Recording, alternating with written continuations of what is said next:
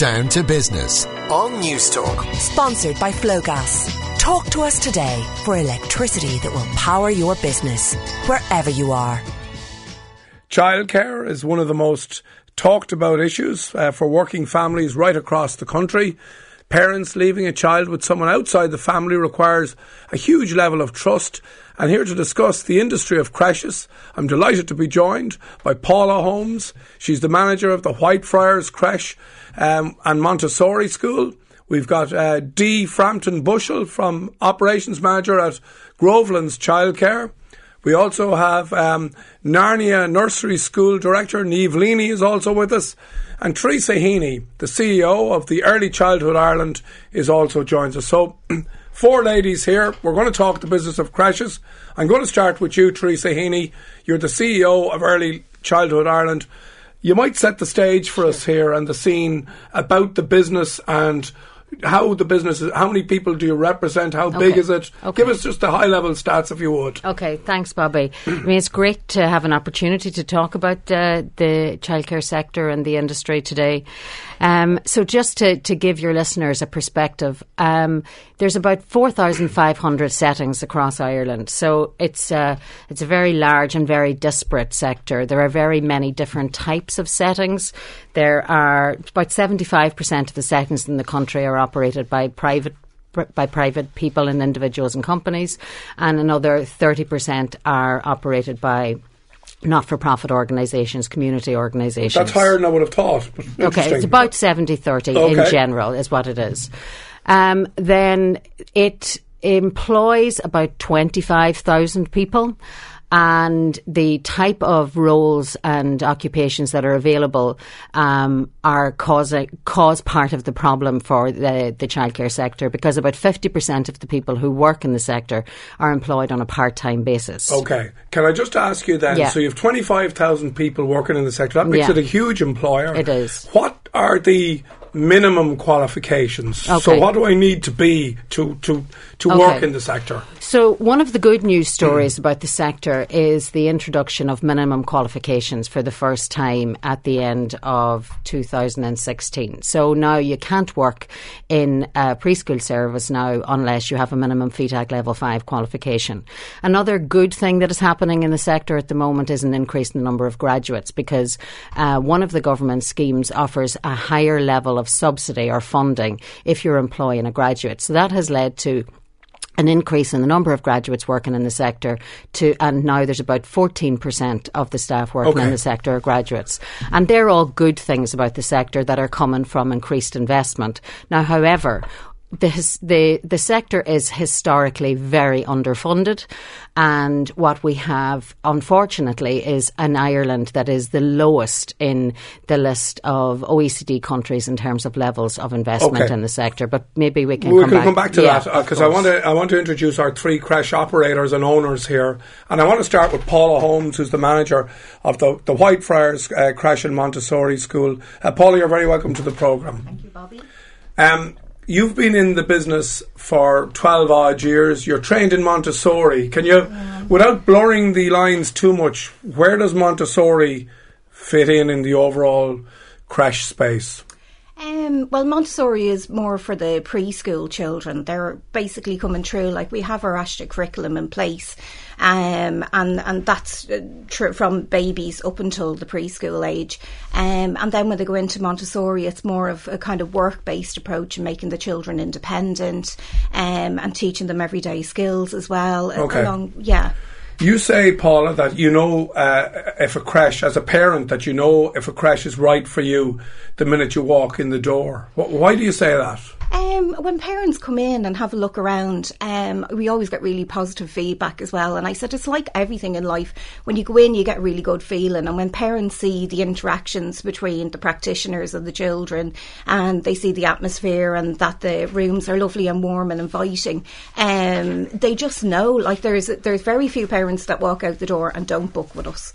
You know, they just say the feeling that they get is very positive. Okay, let's bring in our second creche owner-operator, is Dee Frampton Bushell, and she's the operation manager with Groveland's down there in Athlone. The business is there 26 years. Was it started by your parents?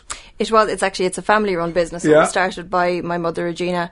She has 40 years experience in the industry and the sector, and I've recently come on board in the last 5 or 6 years. My background isn't in childcare, but due to the ever-changing nature of the sector has enabled me to come back and work in the business. One of the fascinating things about your business, Dee, is that you employ over 90 people, you're on 5 sites, and you look after 600 families. Like, they're really impressive statistics. Yeah, it's actually increased. We're up to 800 families now at the moment across Athlone, Tullamore and Mullingar. Due to, as Teresa was saying, increased investment in the sector through the ECC scheme would have had a huge impact on our intake, because a huge amount of families are taking up that offering. Okay, what do you say to people who and I see it already on the text line, and I'll get to them in a minute. Loads of texts coming in, 53106. Keep them coming if you've got queries about Créches, but about the accusation, let's put it, that government subsidies that are given in this area tend to be trousered, let's say, by the creche operators. Well, I don't think that is true. If you look at, depending on the level of subsidies, for instance, the ECC scheme, that's if a parent is getting that, they're getting 3 hours a day of childcare for free. So providers are actually taking a hit on that, because our private fee would be €81 a week, and we're being subsidised €64.50 by the government. So there's definitely no case there that providers are getting anything extra for that. Okay, well, stay with us, because I want to bring in our third guest, and our third guest is from the Narnia Nursery School, Niamh Leaney. Niamh, you're very welcome to the programme. Thank you. Now, you're a Frobel teacher as well, is that right? Yes, Frobel. People call it different things, but yes. Frobel is very much of the constructionist theorist, where he, all those years ago, encouraged children to construct their own learning. So it's all about active play and the adult being involved with the child. Okay. Now, you're an interesting business. You started off, I think, in your own home, is that right? Correct, yeah. You now operate 2 sites, you employ 3 managers between 2 centres, is that right? Yeah. Tell us a little bit more about the business. Started 28 years ago. You shouldn't sigh, that should be a good thing. Started 28 years ago. I've always been passionate about children, so that it made sense for me to go to start my own. I started it because I couldn't find good childcare, early years childcare for my own child. We've 2 sites, and one of them is very much after school and preschool, and the other one is more a home from home environment with taking children from 6 months up to 5. Wow, okay. Interesting business. Loads of texts coming in. Creches get a hard time, but they keep this country running. People couldn't work without them. How about that? Teresa, okay, so we've met our 3 guests who operate the business. What do you see then as the major challenges to the sector? So some of the challenges are arising from some of the good things that have happened. So we have, as Dee has talked about, we now have the preschool programme, and there's about 170,000 children participating in some of the government-funded schemes at the moment. So that's a lot of children. But what that means is that since the introduction of the free preschool year, every family of a small child in the country now is going in the doors. Pretty much every family in the country is going in the doors of an early years centre. So that's good, because it begins to share what we know and understand about the importance of early childhood education. So that's a good thing. Now we have 2 years of preschool, which is about to start next September. So every child from the age of 2 years and 8 months will be entitled to about 2 years preschool before they go to school. What about the impact of regulation on the sector? Like that, and this affects the business economics. Yeah. If you've got to have so many qualified staff for so many children of different categories. Does anybody take any cognizance of the commercial reality of of how many people that you have to employ? So the regulations in this sector, there are a lot of regulations that I'm sure all of the other contributors would talk about. We have the sector is inspected by two sets of inspectors. The Department of Education and Skills have an inspectorate teams they come into services to inspect their curriculum, and then TUSLA has an inspectorate team, and they inspect the preschool regulations, and those regulations inspect everything from health and safety to leadership to governance and so on. And that's largely welcomed, I'm sure, is it? Of course it is. Of course it's to be welcomed. And the fact that government are making investment into the sector, they also now have certain expectations that they have that, you're not allowed to appoint anybody unless they have X or Y qualification, and there's a list of those qualifications. So maintaining all of the standards is very, very onerous. And unfortunately, most of the investment that goes into the sector is only for direct contact time with children. Now, last year the government did introduce a programme payment to be able to fund some of the cost of the administration, but I think that my colleagues here would probably say it doesn't come next nor near the level of administration that has to be delivered upon. Okay, a couple of other things I want to ask. If I could ask you, Paula, about this is a female dominated business. There's 4 females here in the room, which is great. Is there something in the Irish psyche that, as a parent, I'm uncomfortable handing my 3-month-old baby to a male? Is there a stigma around that, even though there probably shouldn't be? Yeah, in my experience, there seems to be. Like my owner-manager, Morris, is very active in the business, and he does the books, and he's there every day, and he's, meet and greet and helping parents and that.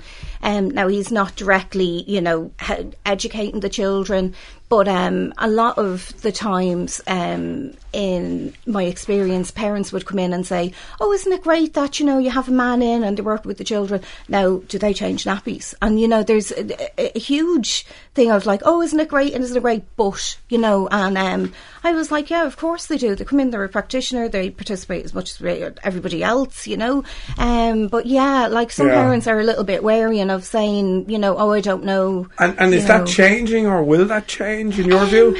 Well, I've come across very few men in childcare, and I really hope it does change. And that's what 1 and 2 is the feedback we're getting. Do you want to come in on that? Yeah, just in terms of we have, as you said, over 90 employees. We have 96, and we have 1 male that works for us, and it just brings, and Niamh over there, Niamh has 3. Yeah, we have 3 out of 28 staff. Right, so that would be higher then. Would be higher, But the bottom line is we won't get the men that we should have working with our children until we can pay them realistic wages. Yeah, that's that. Yeah, I mean it's a huge issue. 98% of the staff in the sector, Bobby, are female. I think that there's no coincidence that therefore, and the average rate of pay is about $11.50 per hour.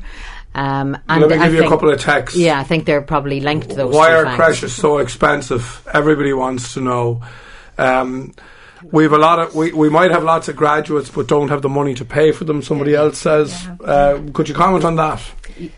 Yeah. Well, why are creches so expensive? One of the reasons is that this year, a couple of examples. This year, our insurance went up by 20%. Last year, it went up by 15%. Our staff costs in Narnia are 63% of what we take in every month. Ooh, that's high. So, if you just look at those 2 things alone. Yeah. And the insurance situation is that if you have a claim or a reserve, which is a claim pending, that effectively just gets added on to your premium. Probably. Yeah. Okay, so these are some of the... Yeah, I mean, these are facts. And the issue about, just going back briefly to the issue about men, I mean, 98% of the staff, as I said, are female. But unfortunately, we have a real staffing crisis as well in the sector. It's really difficult. I mean, our members, and Early Childhood Ireland has 3,800 members. We hear it every day from our members that recruiting staff is a huge issue. And when you can only recruit from a specific pool of staff now, like it looks to me, from what you're saying, that a large cohort of males are excluded for whatever Exactly. reason. Then there's these minimum qualifications around. So we're already reducing our pool to 50% of the population, and then again, we're reducing it further. So we really do need a workforce plan in our sector, which will make it more attractive, and that obviously addresses the issue of salaries and wages, that addresses the issue of the part-time nature of employments. 14% of the people who work in childcare, Bobby, go on the dole in the summer. I mean, that's not sustainable. If you want to be attracting people to work in the sector who want a 12-month salary. So nearly 15% of them they're having to basically sign on for 3 months because there's no employment for them. And there's no employment at all for people, or there's no, well, maybe after the last budget there will be some income, but people who run sessional services or preschool services that are closed in the summer that are self-employed, they've no access to any income of any kind. So, all of those things make it really, really unsustainable to retain, as Niamh says, the really good people in the sector. No, I agree with what you're saying, but we don't find that because we're a full-time daycare centre. We manage our ECC with our after school, and I think you do the same. We do the same. So it covers the occupancy levels in the all summer. Our staff are where full-time. Children are off school. They're in full daycare during those months instead, and that balances it out. Absolutely. But the staffing issue is absolutely, it's massive. It's huge, and a lot of providers saw it coming. When we all agree, yes, with qualifications, but it did squeeze out maybe people who were previously in the workforce who maybe had reared their own families and went into childcare and early education. Make a contribution. That was generally the route that they went down. And so not only they absolutely had value. Particularly in the caring age group, so babies and the experience. To 3. Absolutely. Just, I'm running a little short in time, but I'd be curious as to how you, as a group of business people operating in this sector, see the future for the sector. Where is it going to go? Are we, we're all time poor now, everybody, lots of two families working. Creches and childcare play a huge part in lots of people's lives. For our first 3 kids, Mary worked, and I remember it vividly. There was a period in my life where we were very close.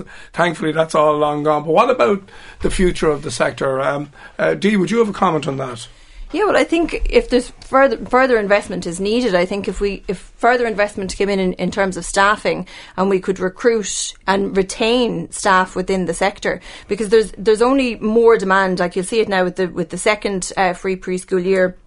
That's driving demand in as well. And, I know in Dublin particularly there's a shortage of spaces. Our 5 centres now are at maximum capacity at the moment with waiting lists. Yeah. People may have some negative feelings about childcare services and putting their children, but the majority of people that are working parents, that's their option. So we need to continue. Okay, well, listen, it's a fascinating subject, and I thank you all for coming in and sharing your experiences with us here this morning.